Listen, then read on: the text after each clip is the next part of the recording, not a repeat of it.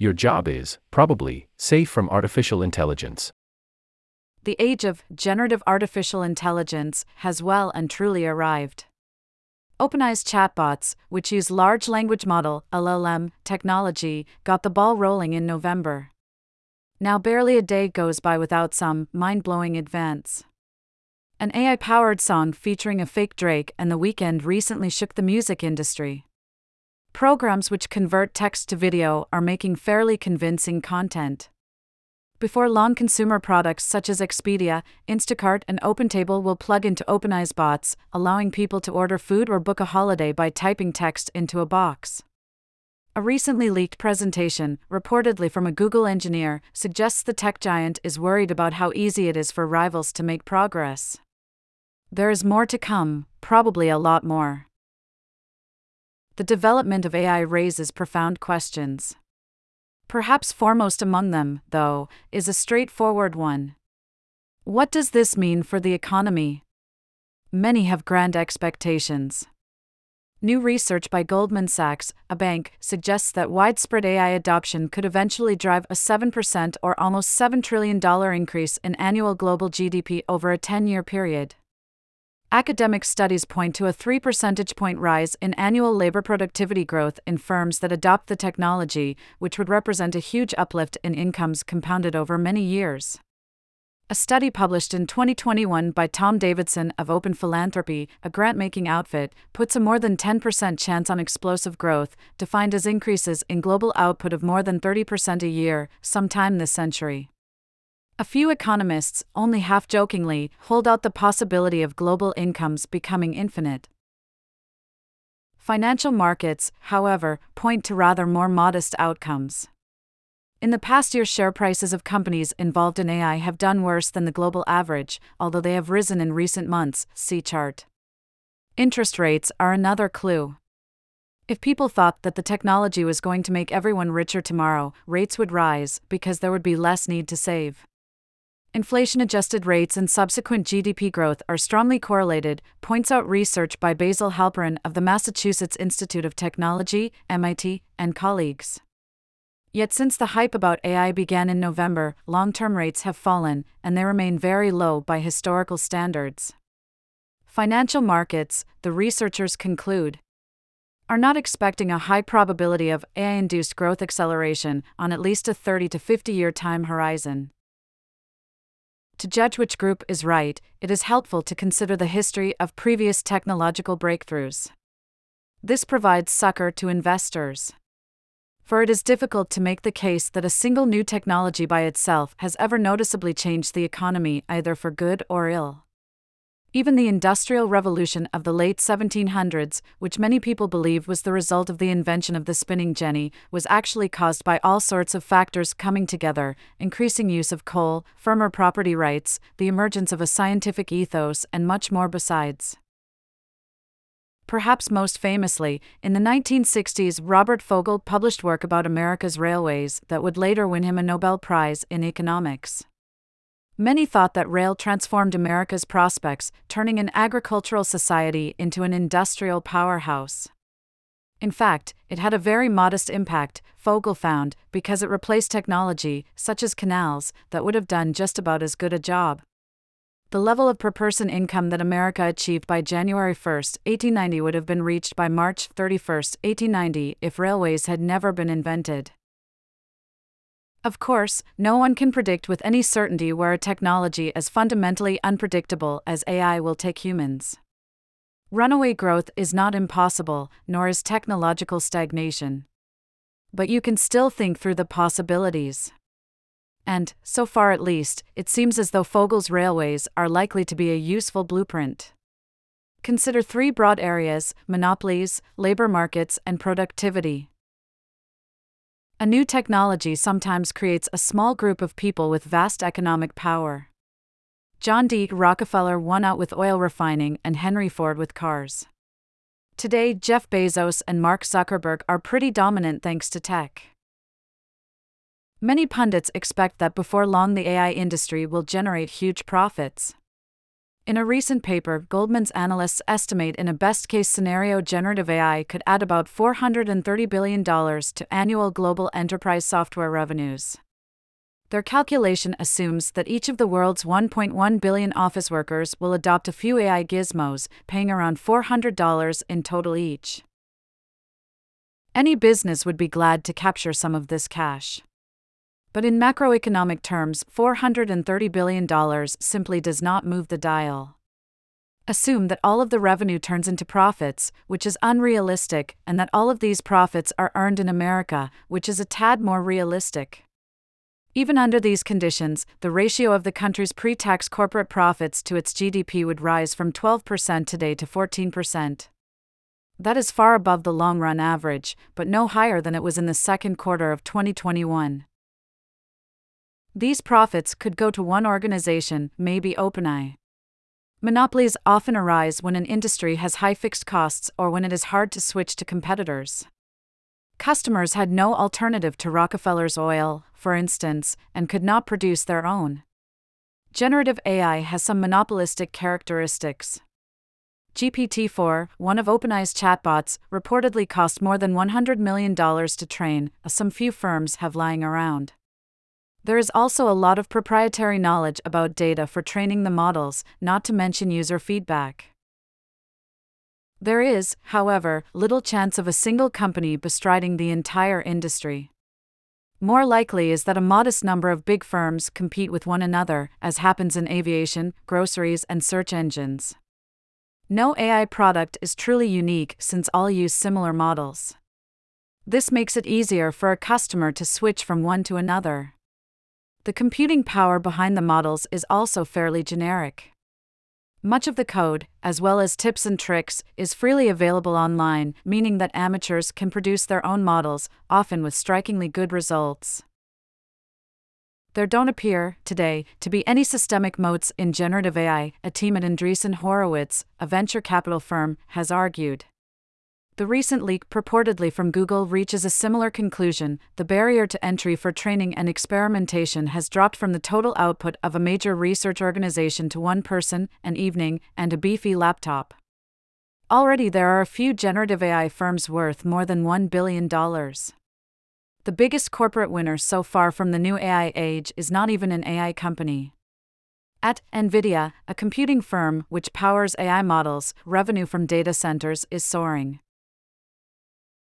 Yeah, but what about me? Although generative AI might not create a new class of robber barons, to many people that will be cold comfort.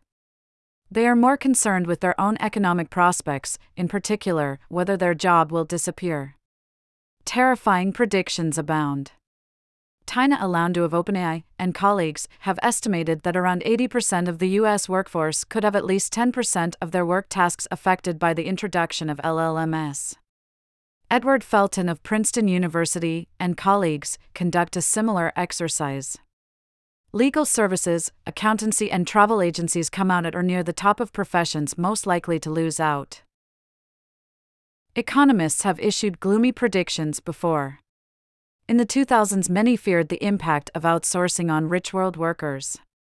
In 2013, two at Oxford University issued a widely cited paper that suggested automation could wipe out 47% of American jobs over the subsequent decade or so. Others made the case that, even without widespread unemployment, there would be hollowing out, where rewarding, well-paid jobs disappeared and mindless, poorly paid roles took their place. What actually happened took people by surprise. In the past decade, the average rich world unemployment rate has roughly halved, see chart. The share of working-age people in employment is at an all-time high. Countries with the highest rates of automation and robotics, such as Japan, Singapore, and South Korea, have the least unemployment. A recent study by America's Bureau of Labor Statistics found that in recent years jobs classified as at risk from new technologies did not exhibit any general tendency toward notably rapid job loss. Evidence for hollowing out is mixed. Measures of job satisfaction rose during the 2010s. For most of the past decade, the poorest Americans have seen faster wage growth than the richest ones. This time could be different. The share price of Chegg, a firm which provides homework help, recently fell by half after it admitted chat was having an impact on our new customer growth rate. The chief executive of IBM, a big tech firm, said that the company expects to pause hiring for roles that could be replaced by AI in the coming years. But are these early signs a tsunami is about to hit? Perhaps not. Imagine a job disappears when AI automates more than 50% of the tasks it encompasses. Or imagine that workers are eliminated in proportion to the total share of economy-wide tasks that are automated. In either case, this would, following Ms. Alounda's estimates, result in a net loss of around 15% of American jobs. Some folk could move to industries experiencing worker shortages, such as hospitality. But a big rise in the unemployment rate would surely follow, in line, maybe, with the 15% briefly reached in America during the worst of the COVID-19 pandemic in 2020. The problem with this scenario is that history suggests job destruction happens far more slowly. The automated telephone switching system, a replacement for human operators, was invented in 1892. It took until 1921 for the Bell system to install their first fully automated office. Even after this milestone, the number of American manual telephone operators continued to grow, peaking in the mid-20th century at around 350,000. The occupation did not, mostly, disappear until the 1980s, 9 decades after automation was invented. AI will take less than 90 years to sweep the labor market. LLMs are easy to use, and many experts are astonished by the speed at which the general public has incorporated chat into their lives. But reasons for the slow adoption of technology in workplaces will also apply this time around. In a recent essay, Mark Andreessen of Andreessen Horowitz outlined some of them. Mr. Andreessen's argument focuses on regulation. In bits of the economy with heavy state involvement, such as education and healthcare, technological change tends to be pitifully slow. The absence of competitive pressure blunts incentives to improve. Governments may also have public policy goals, such as maximizing employment levels, which are inconsistent with improved efficiency. These industries are also more likely to be unionized, and unions are good at preventing job losses. Examples abound. Train drivers on London's publicly run underground network are paid close to twice the national median, even though the technology to partially or wholly replace them has existed for decades. Government agencies still require you to fill in paper forms providing your personal information again and again. In San Francisco, the global center of the AI surge, real-life cops are still employed to direct traffic during rush hour. Au revoir.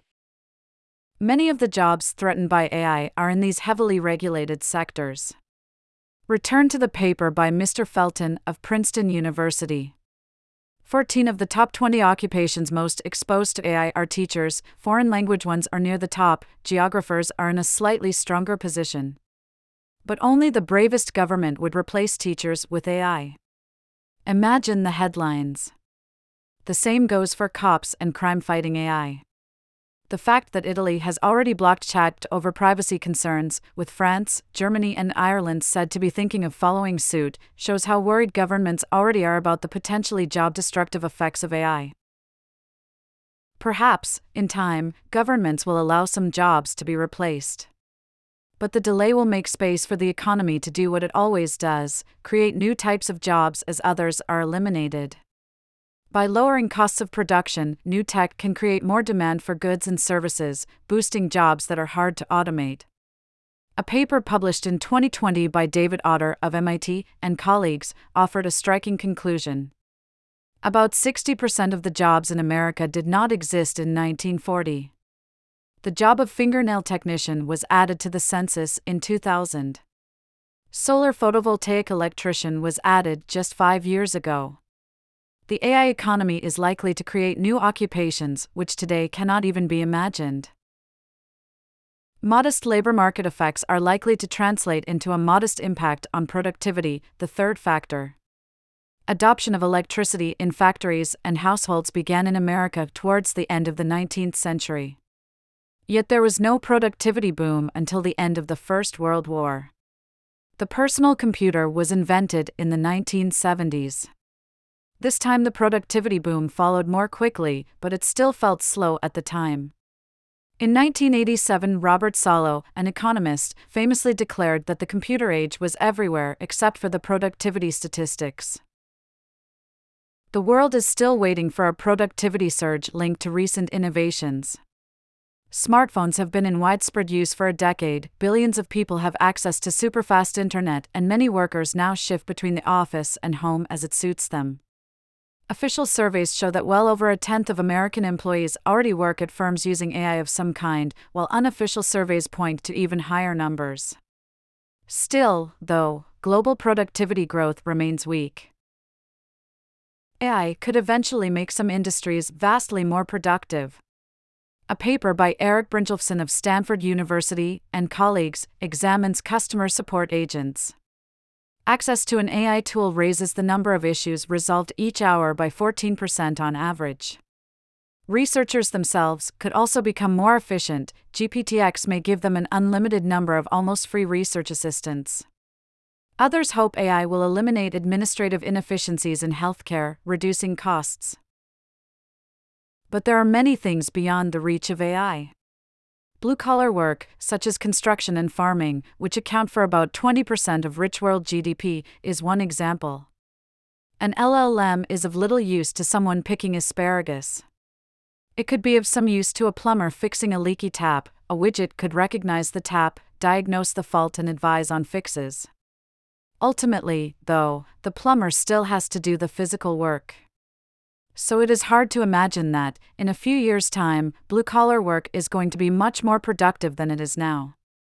The same goes for industries where human-to-human contact is an inherent part of the service, such as hospitality and medical care. AI also cannot do anything about the biggest thing holding back rich world productivity growth: misfiring planning systems.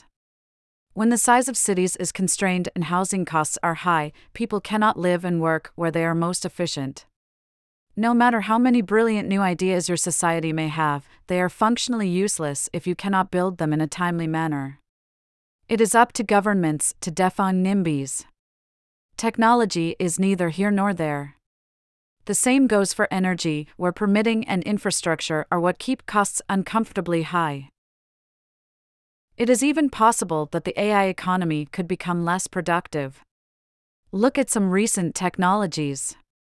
Smartphones allow instant communication, but they can also be a distraction. With email, you are connected 24/7, which can make it hard to focus. A paper in 2016 by researchers at the University of California at Irvine, Microsoft Research, and MIT finds the longer daily time spent on email, the lower was perceived productivity. Some bosses now believe that working from home, once seen as a productivity booster, gives too many people the excuse to slack off. Generative AI itself could act as a drain on productivity. What happens, for instance, if AI can create entertainment perfectly tailored to your every desire? Moreover, few people have thought through the implications of a system that can generate vast amounts of text instantly. GPT-4 is a godsend for a NIMBY facing a planning application. In 5 minutes, he can produce a well-written 1,000-page objection. Someone then has to respond to it. Spam emails are going to be harder to detect. Fraud cases could soar. Banks will need to spend more on preventing attacks and compensating people who lose out. Just what we need. In an AI-heavy world, lawyers will multiply. In the 1970s, you could do a multi-million-dollar deal on 15 pages because retyping was a pain in the ass, says Preston Byrne of Brown Rudnick, a law firm. AI will allow us to cover the 1,000 most likely edge cases in the first draft, and then the parties will argue over it for weeks. A rule of thumb in America is that there is no point suing for damages unless you hope for $250,000 or more in compensation, since you need to spend that much getting to court. Now the costs of litigation could fall to close to zero. Meanwhile, teachers and editors will need to check that everything they read has not been composed by an AI. OpenAI has released a program that allows you to do this. It is thus providing the world a solution to a problem that its technology has created. AI may change the world in ways that today are impossible to imagine. But that is not the same thing as turning the economy upside down. As Fogel noted in his study, the preceding argument is aimed not at refuting the view that the railroad played a decisive role in American development during the 19th century, but rather at demonstrating that the empirical base on which this view rests is not nearly so substantial as is usually presumed. Sometime in the mid-21st century, a future Nobel Prize winner, examining generative AI, may well reach the same conclusion. The Economist today. Handpicked stories in your inbox. A daily newsletter with the best of our journalism. More from finance and economics. How Japanese policymakers ended up in a very deep hole. Ueda Kazuo, their new leader, must stop digging. Gabriel Zuckman, a controversial John Bates Clark medalist. The Economist will always stand a little outside the mainstream.